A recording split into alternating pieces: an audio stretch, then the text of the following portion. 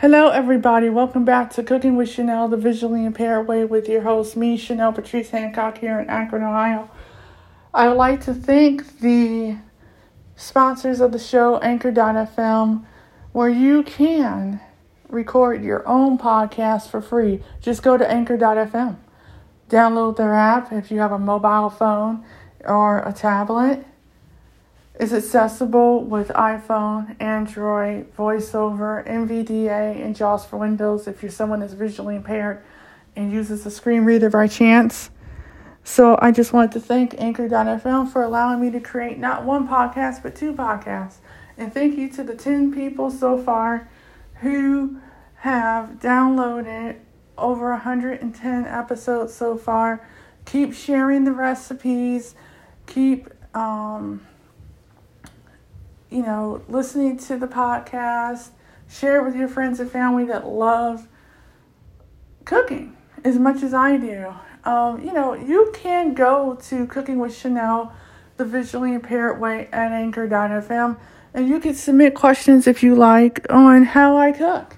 And I will answer your questions in an episode. Now let's get to today's episode, shall we? This weekend, I cooked some chili in the crock pot, so I thought I would share my recipe that I made. Now, I'm going to give you measurements, but I really didn't measure this out, so here is the recipe. 5 cups of water, 2 cups of lentils, 1 can of diced tomatoes, 1 can of tomato paste, 1 packet of chili mix, 1 teaspoon of chili powder, 1 teaspoon of Creole seasoning, 1 teaspoon of sea salt, 3 tablespoons of minced garlic, 2 teaspoons of garlic powder, 1/2 teaspoon of black powder, 1/2 teaspoon of paprika, 1/2 teaspoon of crushed red pepper, 1 teaspoon of onion powder, 1 teaspoon of chicken seasoning, 3 boneless, skinless chicken breasts,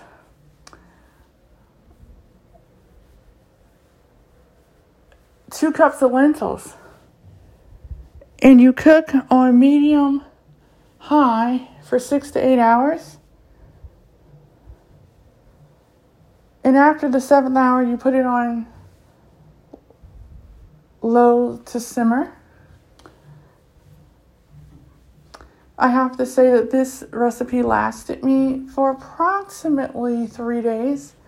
It was just me eating it. So it was raining and snowing outside. So I said, why not make some chili? I had some chicken left. I had some lentils. I had all my ingredients plus some tomato paste, another chili packet. And I said, why not make some chili? And that's what I did. I have to say that I really didn't measure my recipe per se when I made it, but when I started making it, I did do measurements, so that's why I gave you guys the measurements, but I will say you will enjoy it. Also, if you want to add a cup of chicken stock, you can do that if you have it in your pantry. If you don't, you can do water, that's fine, or vegetable stock, that's fine too. It will cook nicely. It comes out really good. All the flavors were really savory. And I really enjoyed eating it. My nose wasn't running too badly. So, make it your own. Let me know what you guys think about this recipe. I make this quite often for myself. It's something that's really easy to make. It's not that expensive if you have all the seasonings inside of your pantry. I mean, you just need a chili packet, some boneless, skinless chicken breasts, a can of diced tomatoes, a can of tomato paste. Or if you want to make white chili, you can use white beans, and you can use chicken stock instead. And you can make it that way as well. Some people put celery in their chicken, and with their chicken inside the chili. Some people use a whole onion instead of onion powder. You can dice up a whole onion and put that in if you want, along with bell pepper as well. It just depends on how you want to do it, but I did it this way because it was easier for me. So just to be on the safe side, if you're visually impaired or you're not really good with a knife, you can break up your onion and you can put it in your food processor and do it that way. And it's so much easier. Just be careful about the blades because you can cut yourself. Trust me, I've done it a couple times.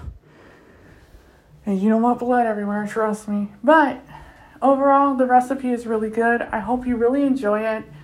Please subscribe, rate, review the podcast on Spotify, Google Play Store, Apple Podcasts, anywhere where podcasts are downloaded. Thank you for your support. The 110 listeners so far and the audience of 10. I want to keep it growing as much as I possibly can. If you want to ask me questions, go to Cooking with Chanel, the visually impaired way at anchor.fm, CHENELLE.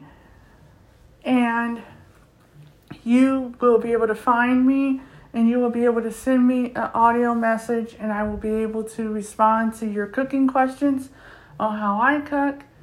If you have any ideas for recipes you want me to make and then take pictures and post on Facebook, I'm willing to do so. Just let me know. Thank you guys for your support. I greatly appreciate it. And I will see you guys in the next episode of Cooking with Chanel, the visually impaired way. Bon appetit.